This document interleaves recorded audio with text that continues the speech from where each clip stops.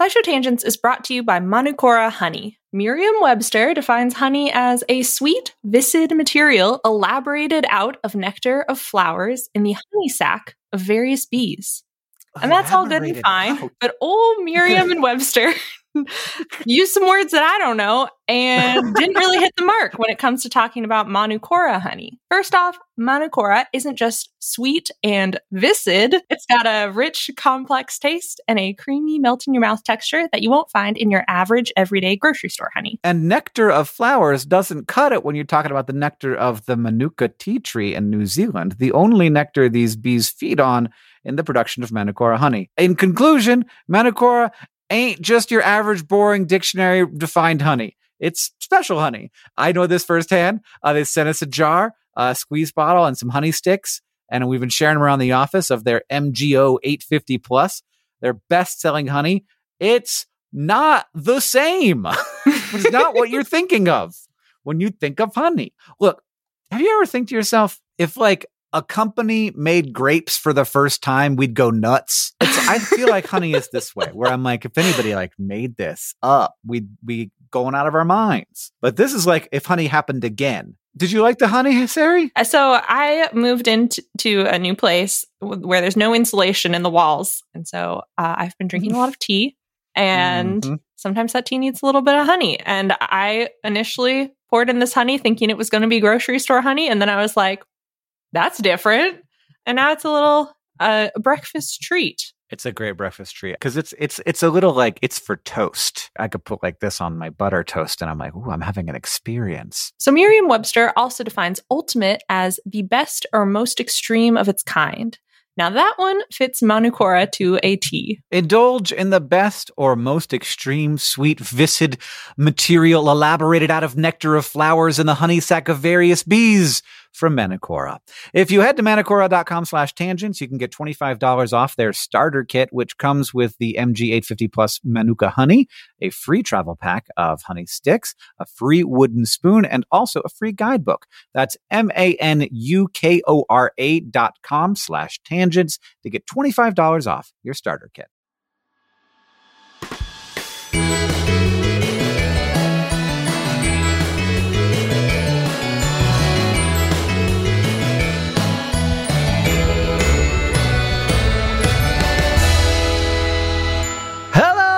Welcome to SciShow Tangents, the lightly competitive science knowledge showcase. I'm your host, Hank Green, and joining me this week, as always, is science expert Sari Riley. Hello. And also our resident everyman, Sam Schultz. Hello. As you may have noticed, or known, or heard, SciShow Tangents is now a YouTube channel with YouTube videos. Yeah. And in those YouTube videos, I can see that I keep my notes slightly to the left of where my camera is. So I just spend the entire episode like this. Yeah.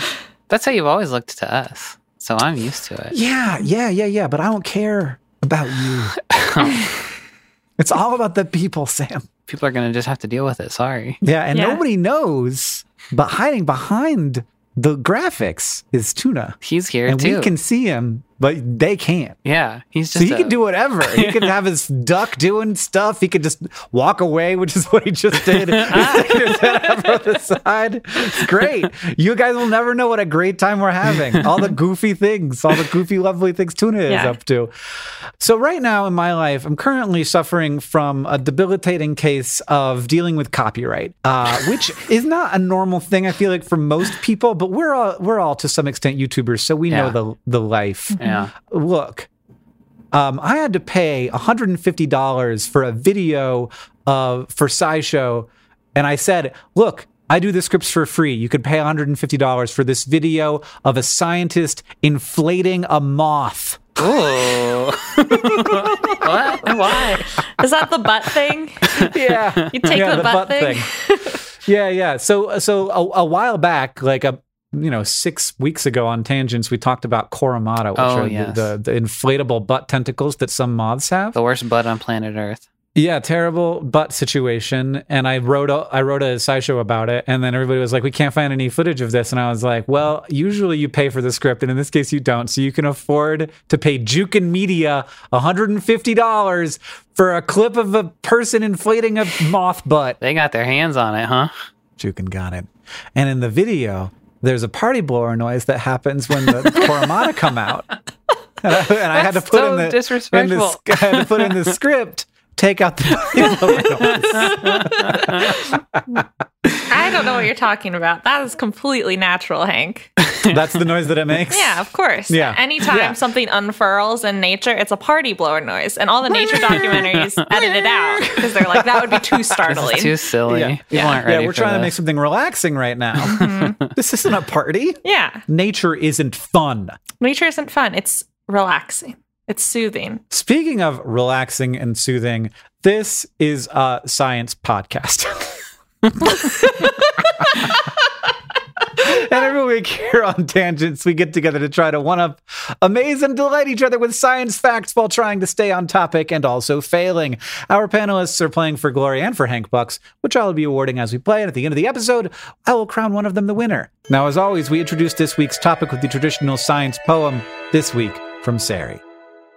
Listen to the crashing waves and spread your toes in toasty sand. The salty already there. spray.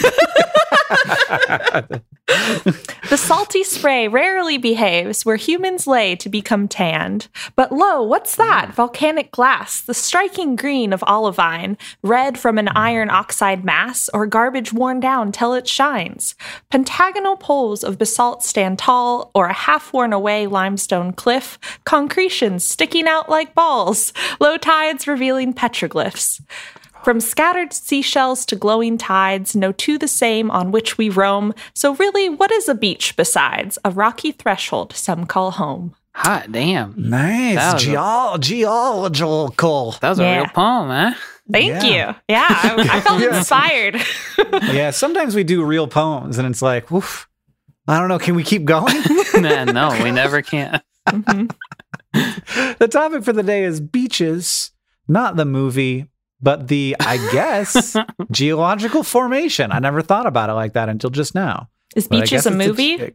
Is it? Yeah. It's a resort too. I feel like I've seen the commercials. The very You were definitely not born when the movie Beaches came out. No. I was, but I was 8, so I wasn't like super into it. It wasn't for you. I was 1 year old, so also yeah. not really watching that one. Mhm. You know this song, Wind Beneath My Wings? that's what I'm seeing right now. Wind beneath my wings. Oh, she's fast. She's fast. Songs. 1, Under the Boardwalk. Is that one a hit yeah. classic too? Well, I think that one was a Sari. hit before Beaches. That's a really, really old song. Okay. 2, Wind Beneath My Wings. 3, Yeah. I've Still Got My Health. All by Betty Wow. Midler? Betty Midler! Is that her name? Oh my God. Oh no. Are you laughing? You don't know movies either? No, I don't. Well, no, Bette Midler is... Oh, Bet. I both. guess- Yeah, She's it's both. Bette Midler. She's both. You've seen Hocus Pocus. No, I I've haven't. seen Hocus. You You've never haven't. seen Hocus Pocus? I've never Oh seen my Hocus God, the Pocus. topic of the day is beaches. No, it's Bette Midler Sam's now. about to call me a beach. Bette Midler would not hesitate. Yeah. So Sari, what is a beach? So it is, as far as I can tell, coastal zone. So in between water and land. So you can have a lake beach. You can have a ocean beach. You can have a river beach. I've been to one. Yeah, you can have a river Back out to beach. them all the time. Between water and land, and it's where sediment is accumulated and deposited. And sediment feels like a loose word geologically because you can have rocky beaches, you can have very big sediment, you can have like meter long big rocks sediment. And that's still a beach. That's still a beach. That's not a beach if they're meter large. That's just a coast. Like a cliff still a isn't a beach. beach. I think No, the So coast there's a is line fine. somewhere. That's more than 1 meter. Huh. Yeah. There's a line between cliff and beach, but I have to be able to lie down on a beach. I disagree. You can walk on a beach, but not lie down on it. Because there's some You don't have beaches to. that are like jaggedy rocks. Yeah, you would really not want to sharp lie down rocks. on it. Your butt would hurt. Your back would hurt. I just don't know that that's a beach anymore. I think you'd look I at think it that and say, it's- that beach sucks. And it's a beach. Yeah, I think I disagree. I think that the sediment has to, you have to be able to pick up the sediment. That's the line. If I can no longer lift a piece of the beach, it's not a beach anymore. What if the strongest person on the planet could lift up a rock on the beach. Then That'd be fine if like Magnus Magnuson or whatever. So there's more beaches to Magnus Magnuson in the world than there are to you? No. He is the person who defines the beach. His current level of strength defines all beaches. I like we all have different things that we can call a different beach. threshold for beach. We're not allowed the older to and weaker you get, the fewer beaches there are in the world. Yeah. That used to be a beach back in my youth, but now I can't bend over. There also, I think there might be a size at which the sediment can be too small for it to be a beach. Hank. And then it's just mud. Oh, yeah. Yes. There's like marshes or swamps that are by oceans. But I think, it gets so small that it's dirt or mud. Yeah. Then it's no longer apparently a beach. An important part of being a beach is that there's no plants. Or like, there's an area that's not very planty. Yeah, I agree with that. Because otherwise you're like, that's just a wetland. The sand gets there by transport from rivers. And one of the scary things I learned, I don't know if I don't want to ruin your facts or anything. One of the scary things I learned about beaches is that they take time of stability to form. And so if the ocean gets much higher than it is right now, you don't just like get a new beach further higher up. It just eats the beach, and you don't have a beach for a long time unless you make one artificially. So a world where the sea level increases substantially is a world without natural beaches, which is a bummer. Not the biggest of the bummers that will come along with that world, but one of them. Sari, do you know anything else about beaches? I know where the word beach comes from. It was invented by Bette Midler in 1988. Yes, and then she sang about it. She was like, let's go to the beach each. Whatever the Nicki Minaj song is. Yeah, Nicki remade that Bette Midler song. Yeah, she did a cover, right? There's only been one song about a beach in the entire history of music, and that's it. And it's just been covered and recovered. Like that Sari's starting to get into music, so she doesn't know that one Nicki Minaj song. Yeah. You got to start somewhere. Beach actually came before Bette Midler, and it was used in Old English. Came from... I tried to look up the pronunciation of this. BECE, which is Bisha, I think, like somewhere between close to what it was. That meant stream, and eventually meant like the pebbles that you can find in streams or along the seashore. Beach was used for rocky beaches in Europe, which there are a lot of. What do you think about that, Hank? Look, I agree that if you can pick it up, it's a beach. Yeah, all right. Okay. But a strand was used to describe what we would now like. If you picture a beach, you're expecting small sand that can like run through your fingers as opposed to petals, and that's what in Old English they called a strand, as like a shore or the border between the land and the sea, which comes from the root ster, which means to stretch out, and it's there in stretch. And also in strand. Yeah. Like the current definition of strand. And so I thought that was interesting because you usually say something like, in my head, beached and stranded are synonymous, and I never thought to connect those. But like that's like the lingering meaning of strand is like, oh, you're stranded ashore. But it's because the beach used to be called a strand. I mean, but you can be stranded anywhere now. You don't have to be stranded on a beach. Yeah, that's true. In fact, all of the places I've ever been stranded were not beaches, unfortunately. Usually airport, which is kind of the beach of the air, isn't it? It is an air beach. Yeah. Yeah, airport or gas stations are my main places I've been stranded. Sure. And gas stations are like the beach of the road. That's absolutely true. Sidewalk is a little closer, but a gas station is like the dock of the road. Yeah, it's a road dock. Yeah. Ahoy. We could have called it that, and everybody would have been like, yeah, seems right. That seems cool. I like that. Yeah. That's better. Excellent. I feel much more informed about beaches than I did a mere 15 minutes ago. Would you guys like to play a game? Okay. Yeah. I've been looking forward to it all day. Oh, really? Yeah. That feels so good. Nice. We're going to play a game of Tangents, Truth or Fail today. It's going to be about beaches. Because when you think of beaches, you probably think of summer and warm weather. But even when the weather turns cold and people are not flocking to the beaches, they are still there. And they're maybe even going through some excitement of their own. The following are 3 stories of wintertime on the beach. But only one of them is true. Which one is it? Winter Beach. Cold beach. You don't think about Winter Beach. We went to Amsterdam for VidCon a while ago, and we went to like a resort town, and the beach was freezing, and we were all wearing huge coats, but there were Dutch people frolicking around in their swimsuits, and I was like, "This is cold beach. This is the life that you live." Yeah, I like a cold beach. Honestly, I don't like to get baked. Waste of a beach. Beach gotta be hot. It's still a beach. Still a beach. It's still beautiful. But which one of these things is true? Are you ready? Yes. Fact number 1. Next to Lake Michigan, the combination of snow, wind, and shoreline creates sheets of ice that stack up on top of each other until eventually enough pressure builds up underneath that it erupts into a volcano of ice. Or it could be fact number 2. A current called the Kuroshio Current transports sand mixed with algae from beaches to the northern Pacific Ocean. And in winter, those bits of algae and sand begin to ice together, creating a frigid beach in the middle of the ocean.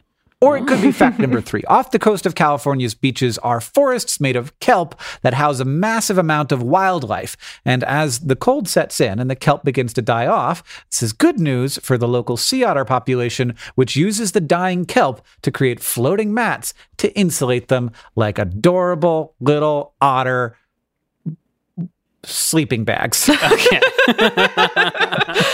I was really excited to hear what word you were going to come up with. Couldn't remember what that thing was called. Okay. So it could be ice volcanoes along the beach. It could be the beach in the middle of the ocean, or it could be little comforters for sea otters sourced from a kelp forest. So the first one, we have a mutual friend, Alexis, who lives in Michigan and does science communication, and posts a lot of pictures of Lake Michigan or videos of how icy it gets. And I feel like if there was an ice volcano, she would have gotten a picture of it because she's on the lake all the freaking time.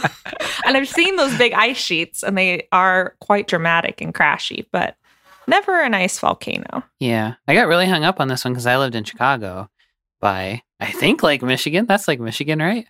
It was hell in the winter. It was like another world over there. It was like you were on Venus or something. It was just like wind, ice. So I could totally believe that would happen. But I feel like I'm too hung up on that one just because I lived in Chicago. So I gotta open my mind. I don't think it could be the otters though, because I don't think they need to be insulated. Number 1. I don't think they're that smart. Number 2. Well, I was with you on number 1. I was like, look, maybe otters are so amazing. Who knows? I don't think they need to be smart. They're like a cat. They have so many abilities and powers. Cats are also smart. Nah, they have so many abilities and powers that they don't need to be that smart. Otters are smart, and they're every bit as smart as you.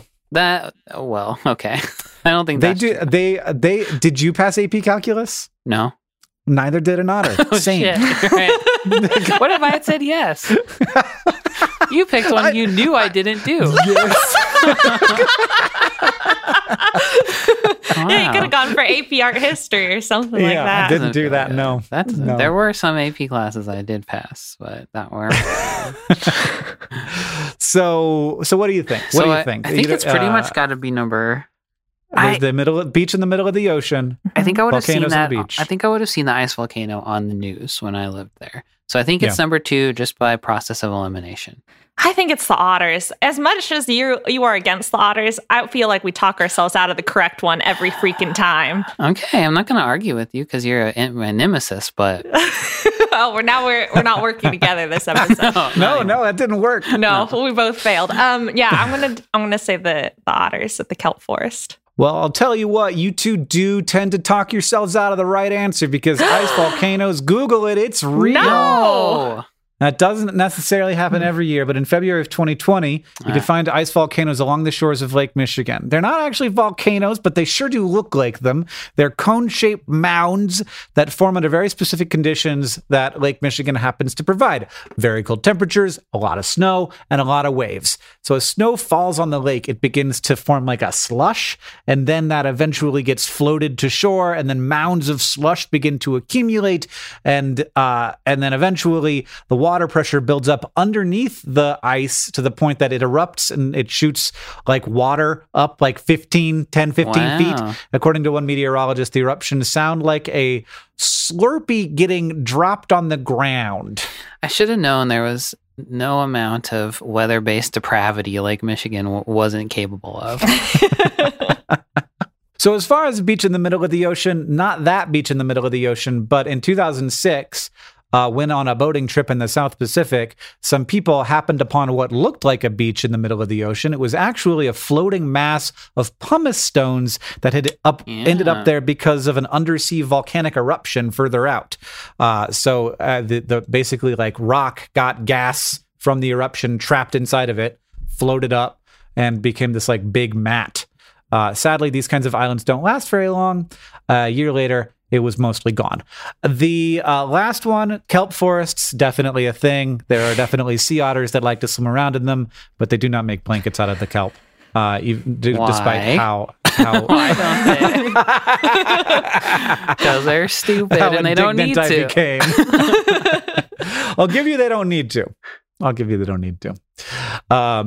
Go visit Monterey Bay if you haven't been able to. Go to the aquarium and check out the otters. So you can see them close up at the aquarium, and then you can see them out in the wild in the kelp forest. Help you with your math homework, apparently. No, they won't. They didn't pass either. They'll only do art history. Yeah. All right, so it's a tie ball game here at 0-0, and we're going to head out for a short break, and then we'll be back for the Fact Off.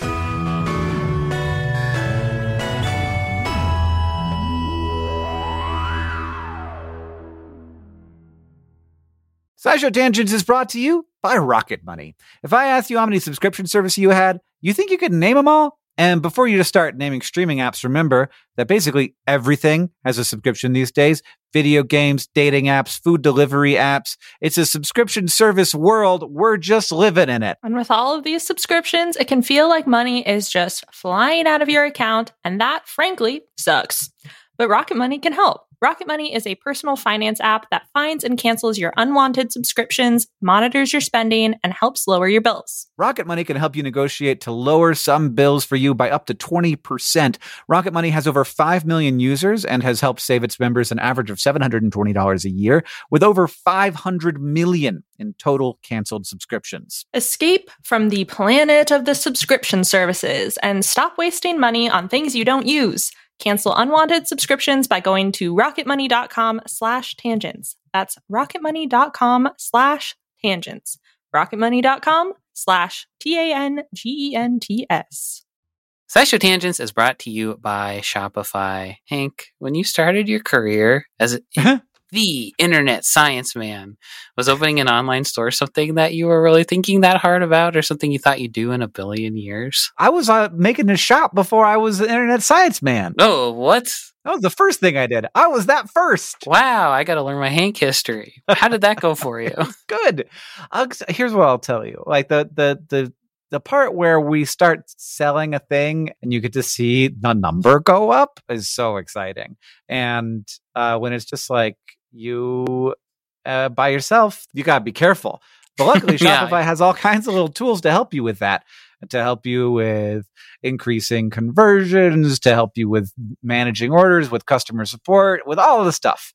Because it's I don't know. It feels like the industry standard. And so there are all kinds of plugins that you can use to make your Shopify work for you in particular. That's right. Shopify is a global commerce platform that helps you sell at every stage of your business, from vlogging in your parents' basement to treading the boards of Carnegie Hall. Now, it was my basement. It was my basement of my own home that I was renting the downstairs of. If you say so. From your first sale to your 1 millionth, Shopify is here to help you grow. And they've got a proven track record, my friends. Shopify powers 10% of all e-commerce in the US and powers entrepreneurs in 175 countries. They have, as Hank mentioned, the internet's best converting checkout, 36% better on average compared to other leading commerce platforms. And they have award-winning customer service, because businesses that grow with Shopify. You can sign up for a $1 per month trial period at shopify.com/tangents, all lowercase tangents. Go to shopify.com/tangents now to grow your business, no matter what stage you're in. Shopify.com/TANGENTS, all lowercase.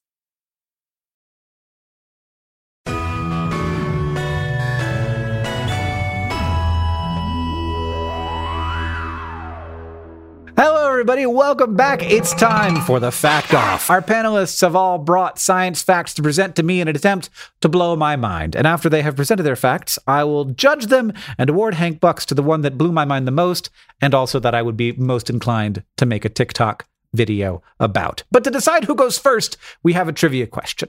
In 2013, Canadians were facing a major challenge. Large flocks of Canada geese would show up at beaches and poop so much that the water was becoming a public health threat. So the city of Ottawa decided to turn to drones to scare off the geese. The drone was designed and run by Steve Wambolt, who equipped it with lights and audio recordings of goose predators like foxes and eagles. Wambolt would show up to the beach at 4 a.m. to ward off any initial geese and then return throughout the day to run the drone again. And his efforts paid off. At the beach he was working at, a flock of 150 geese would usually show up each summer, but with his goose fighting drone, that number went down. On average, how many geese showed up once the drone started to do the drone work? I like how we never name scientists on this, but we named this guy who flew the goose drone. Very important job. He just sat at the beach all day and flew his freaking drone. If that's the look, we don't need universal basic income. We need universal basic goose scaring drone jobs. Yeah, everybody. Then everybody be like, all right, I'm set. I like my life. Yes. I get to scare geese with drones. Economy is based on paid. terrorizing geese now. Yeah. So there was 150 on a normal year. How many were there on the goose year or the drone year? What? Like how many? They would just land once? Oh, well, I'll just guess. I think the answer is a big goose egg. 0. Okay. Can't go below that, Sarah. No. I'm going to say, I don't know, 30? Can you say any other number besides 30?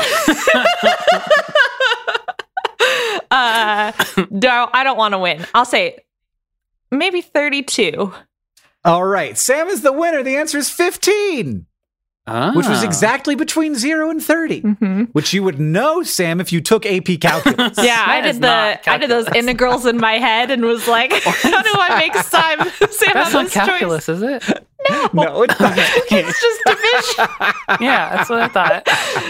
It's part of the reading, writing, arithmetic, Sam. Well, Yeah. look, I thought maybe if that was calculus, I'm really good at math, and I didn't know it. Yeah. All right. So Sarah intentionally threw it, which means that Sam gets to decide who goes first. I'll go first. Ready? Yes. Yeah. Per and polyfluoroalkyl substances, or PFASs. Is there an easier way to say that? PFASs? Can I say PFASs? Yeah, PFAS. from now I think on? that people say PFAS. Are a chemical used in a variety of products. It's super hydrophobic, so it's used in stuff like waterproof fabrics and paints, and it's super heat resistant and tough, so it's used in firefighting foams and non-stick pans. PFASs are made up of carbon and fluorine bonds, and carbon and fluorine bonds are one of the strongest bonds in chemistry. So the chemical will basically exist in nature forever. So PFASs have been dubbed the forever chemical, which is great for waterproofing and nonstick pans. It's a wonder chemical of the mid-century. And like so many other wonder chemicals of the mid-century, it's got a lot of fucked up stuff going on for it too. For one, it's been linked to all sorts of health effects like ulcerative colitis, infertility, and cancer. Generally, exposure to them is pretty low, but they tend to stick around in the body and accumulate and cause problems if you just are exposed to them too much. Another issue, the forever part of forever chemicals becomes an issue when they end up in the environment. So people throw things with PFASs in them away, or they pee and poop out PFASs that end up inside of their body, and then those end up in the water, which end up in the ocean. And there the PFASs stick to plankton, which get eaten by fish, which get eaten by whales and seals and bigger fish and all the guys in the ocean that eat fish. And that is not good for them because it impacts ocean life's health just like it impacts ours. But honestly, it sort of seems like we took the sucks to be them approach to this whole situation. So the PFAS genie is out of the bottle. They're in the ocean. And if they're in the ocean, at least they aren't floating around in the atmosphere for human beings to breathe in and ingest. So the prevailing theory was that they would end up stuck to debris and drift to the bottom of the ocean and just get sealed up in a watery grave. Immediately adjacent to the ocean is, you guessed it, the beach. So let's picture the beach. We've already done this with Sarah, but we'll do it again. Warm sand, bright sun, gulls flapping in the salty breeze. Love it. A little crab is maybe walking around. Oh, nice. And the waves breaking against the shore, a misty spray shooting up into the air and gently misting you with toxic chemicals. Oh, no. I was enjoying my book. In December 2021, the least beachy month of the year, a team of scientists from Stockholm, Sweden released a paper, the findings of which suggest that a not insignificant amount of PFASs were not ending up in Davy Jones's locker as hypothesized, but actually being re-released into the air by the aerosol spray of waves breaking against the shore. So previous samples by the same team had found PFASs in the atmosphere around the ocean. In this newer study, they took 100 air samples from 2 beachfront towns in Norway between 2018 and 2020. One was right on the shore, and one was 12 miles inland, so not beachfront, but near the beach. And they found PFASs in every single one of them, along with sodium ions indicative of the PFASs being carried in by a spray-filled ocean breeze. And the higher the sodium in the air sample, the higher the PFASs were too. So the team concluded that somewhere between 284 and 756 U.S. tons of PFASs could be being released into the air every year and be blown far enough inland to contaminate water sources in more places than just beachfront cities. Plus, almost half of humans live within like 50 miles of the ocean anyway, so they don't even have to blow that far. So I guess the moral of the story is, I don't know, the Earth's a closed loop and we live here. So maybe be careful about industrial waste. That's why we live in Montana, Sam. Yeah. We're Come far enough get away us. from them, maybe. Good luck. We're just peeing and pooping them downstream for other people. Yeah, exactly. Yeah, just licking my Teflon pans and peeing for everybody else. Yeah. Take that, sea otters. Oh, that's a bummer. Yeah. I feel like these chemicals aren't new. They're from the 40s. Yeah. Okay. We've just gotten like better at both detecting them and maybe being worried about them. Yeah. Yes. I think like we figured out the health problems associated with them. I don't think you can even manufacture them in the US anymore. Oh, okay. But you can import them and use them and stuff. So they're still around. They're not like the stuff that ate those. I feel like if you gotta say like you can't make this anymore, you gotta say you also can't use it. Yeah, it does seem a little weird. Like it's okay to destroy the planet, just like the other part. It's like it's not other part. It's just one planet. As I was reading this, there was a lot of moments where I was like, well, they're just going to go in the ocean and we're okay with that. It's just like they're too useful for us to do anything about, really, is what it seemed like. So, So we ruined the beach. It's okay. We'll get another planet eventually. Yeah. Okay. Sari, what do you got? Are you going to uplift me a little bit? A little bit. And then we're going to come back down a little bit at the end, too. Sure. But there'll be an uplifting part. So I grew up in the Pacific Northwest, which is a loosely defined geographic region in Washington and Oregon in the U.S. and British Columbia in Canada. And all my formative memories of beaches didn't involve palm trees and leisure. They involved rain jackets and a strong sense of wonder because of rocky tide pools and marine life. And so to describe a beach for the third time this episode, but crabs and anemones and gulls, so two of the same animals Sam mentioned. I had some of those too. Yeah.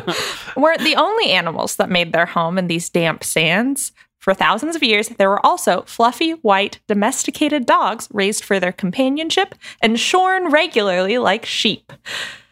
So the Coast Salish is a group of indigenous peoples that live along the coastlines of the Pacific Northwest, and before European colonizers wreaked havoc and displaced them, many Coast Salish nations had a close relationship with different types of dogs, including hunting dogs and these so-called Salish woolly dogs.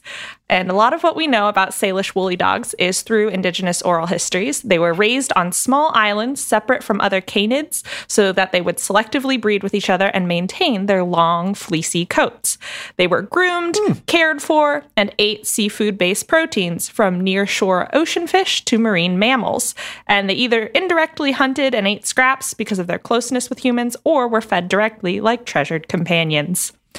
Every so often, the Salish woolly dogs would be shorn for their fur, which would be traded or mixed with mountain goat fur and plant fibers, spun into yarn, and woven into fabric like blankets or clothing. Now, there's only one Salish woolly dog pelt in the Smithsonian Museum of Natural History, or any museum, because some European dude named George Gibbs was doing anthropological surveys of the Pacific Northwest in the mid-1800s, took or bought or somehow acquired a dog, named him Mutton, and then donated his pelt after he died. Oh, okay. And when this pelt was I accept. They did better than I was expecting.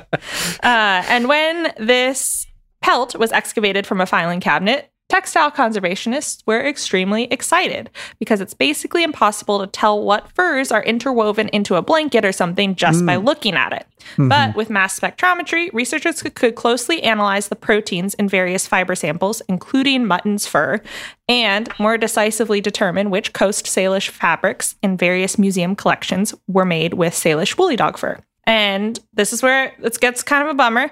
I wish I could tie this up with a happy ending, but colonization sucks for a lot of reasons, especially because of how many indigenous ways of life were criminalized, from languages to domesticating cute, fluffy island beach dogs for fabric weaving. And because of that, Salish woolly dogs went extinct sometime before the 1900s. And we've not only lost cultural information, but also knowledge about how dogs got domesticated in North America. And we're left to piece it together from oral histories or archaeological dig sites and canid bones that we find inside. And one single filing cabinet pelt. Yeah, and that one, and mutton. Mutton. Thank you, Donated to Mutton, his the life of little science. dog. Yeah. when he named him Mutton, I was like, oh no. Yeah. He did not eat him. Yeah, he just I think Mutton chasing sheep and ate the head of a sheep pelt or something like that at some point. It was Okay. I mean, there's pictures of Salish woolly dogs, which is wonderful because they look very cute, and I love that they were actually used as a textile source. Would never have thought of dogs being used in that way, where it's you get companionship and you get like a guard dog effect, like a barking alarm, but you also get fabric. Yeah. Get a little thing to spin into yarn. What does that have to do with beaches? They lived on the beach. They live on the They beach. ate seafood. They were island dogs. They lived on the beach. That's what they were, beach dogs. They hung out on the beaches. And this was part of how they were bred, is their little island lifestyle? Yeah, so the coastal Salish were not only on islands, but along the Pacific Northwest, but they specifically kept these dogs on really small islands so that they could roam freely, without being caged, but also hang out, do the dog stuff, but also not mix with wolves or the hunting dogs that were on the rest of the land. Little special boy island. A good Yeah. special Good Boy Island. Sam. Yeah. Are you willing to concede defeat to the Salish woolly dog? Why are you asking me? Because I think that we all agree that that's really great, and I'm gonna have to give it to that one because there were islands full of little dogs. Yeah, it's But the you're making island, me concede Isle because dogs. you're making me concede because you know you're making the wrong choice. Is that what it is? No, it's because I think that you agree with me. I absolutely don't. It's so barely about beaches. It's about dogs. It is barely. You are right that it's barely about beaches, and yours was very beach tied, but beach centric. But also, I don't want to think about the fact that I'm going to poison myself if I go to the beach. Not a good reason to make a decision, but I concede defeat, Hank. There are so many cute pictures of dogs. People are going to look at his TikTok and be like, ooh, what a good dog. Ooh, I'm going to listen to Tangents. That's what the teens sound like. That's you guys need to remember that it's all about getting people to listen to Tangents. Anyway, congratulations, Sarah. That means you're the winner of the episode because of how you guys got no points in the first part. Just eking by. That's my motto. Now it's time to Ask the Science Couch, where we ask some listener questions to our virtual couch of finely honed scientific minds. At Judah Kraz asks, how do whales get beached? How do they get pushed so far up inland? Is a great question. I think it's a bunch of different things, but one of the things is that tides happen, and so you start up maybe not so far up the beach, but then you're like, oh, I'm way up the beach now because the tide went out. They're not ramping. They didn't do a ramp. Okay. Yeah. They didn't do a sweet trick and then miss the landing. As for the question of how do whales get beached generally, how do they get them into a situation where they are so far up onto the beach that they can't get off at all, and then the tide has a chance to go out while they can't move? That is a question of some confusion. Like many things, scientists are like, we have some guesses, but are not entirely sure. So one of them is just general topography of the seafloor and getting confused because sometimes beaches drop off so quickly that when the tide is deep enough, the whales don't properly sense the seafloor or the cetaceans, because dolphins get beached as well. And so they basically make certain regions more dangerous for deep water marine mammals because they're not as used to sussing out the seafloor. They just have this, researchers think they have this assumption of safety.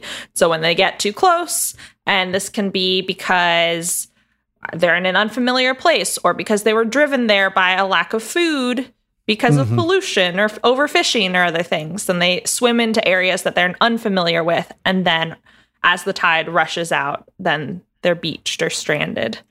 Part of it might be because of interference with sonar, whether it's because of sickness and pollution in chemicals like Sam's fact, or noise pollution like sound pulses generated by human equipment underwater. They just get disoriented and end up headed in the direction of land. And then a lot of the mass strandings. So when you see, I think anything above one adult whale or cetacean or a mother and child is considered a mass stranding. So anywhere from 2 to hundreds is because these animals are so social, which is very heartbreaking and very sweet, that if one is sick and beaches itself, then their instinct is to help or to follow or to like stick together as a pack. And so whether they all headed into an inlet and then the tide went out, or if one of them got beached or is on its way to getting beached, then they follow anyway to be like, maybe we should stick together. We should try to do something. I don't want to anthropomorphize animals, but like there's some herd mentality there. And then once you're on land, then it's a race against time because the cetaceans are usually supported by water, and in air, their body weight often like crushes their internal organs. Toxins can build up, and if like technically they're mammals, they breathe air. So if water gets in the blowhole, then they can drown, which is why conservationists say to like wait for or like call for help or call a volunteer, because there are procedures like keeping it wet but not suffocating it, or like making sure it's protected from the sun because it doesn't have sun protection naturally and can get burnt, and whatnot. So, oh gosh, the fact that they like accidentally or on purpose kill themselves en masse when they're trying to be like our friend. Yeah, beaches are sad. Beaches. We started out thinking beaches were great. Turns out they're just a source of great horror and sadness in our universe. If you want to ask the Science Couch your question, follow us on Twitter at SciShow Tangents, where we'll tweet out topics for upcoming episodes every week. Or you can join the SciShow Tangents Patreon and ask us on Discord. Thank you to Marinara on Discord, Bill on Discord, and everybody else who asked us your questions for this episode.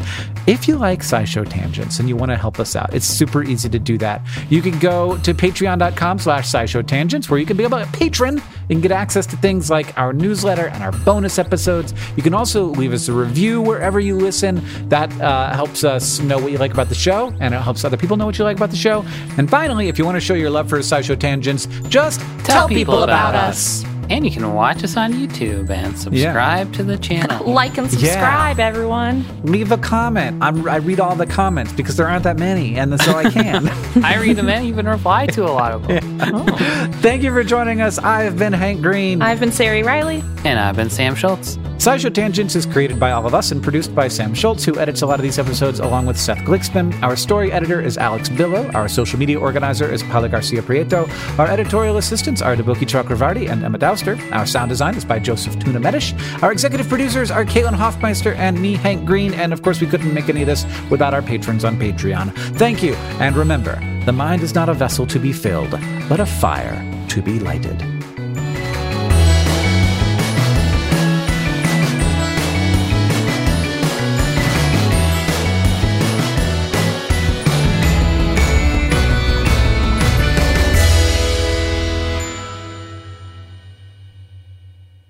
But one more thing. if you ever see a little pile of sand on the beach that looks like a coiled, squiggly poop emoji or some spaghetti noodles, it's probably not just a coincidence, and it didn't come from anyone's butt above ground. But it did come from someone's butt. It did come from a butt. Lugworms are actually hiding just beneath the surface on lots of coastal beaches and are big parts of ecosystems. They have U-shaped burrows and they eat microorganisms in the sand, and then they poop out all of the rock they can't digest as a cast onto the surface of the beach, and that's the little squiggly poop. So if you want to see one for yourself, dig down in the sand when you see one of their poops, or just Google a picture. Or if you're watching on YouTube, we'll probably just show you one right now. Yeah, here it is. If it's not there and I couldn't find a picture of it, who knows what I'm showing right now? On Wikipedia. That was all copyright's fault. Yeah. Mr. and Mrs. Copyright Thanks for causing nothing, huge copyright. problems. I have a big picture of Mickey Mouse showing right now instead of, is that Take that, yeah. Walter. And we'll now watch the entirety of Star Wars Episode 6, whatever one that is.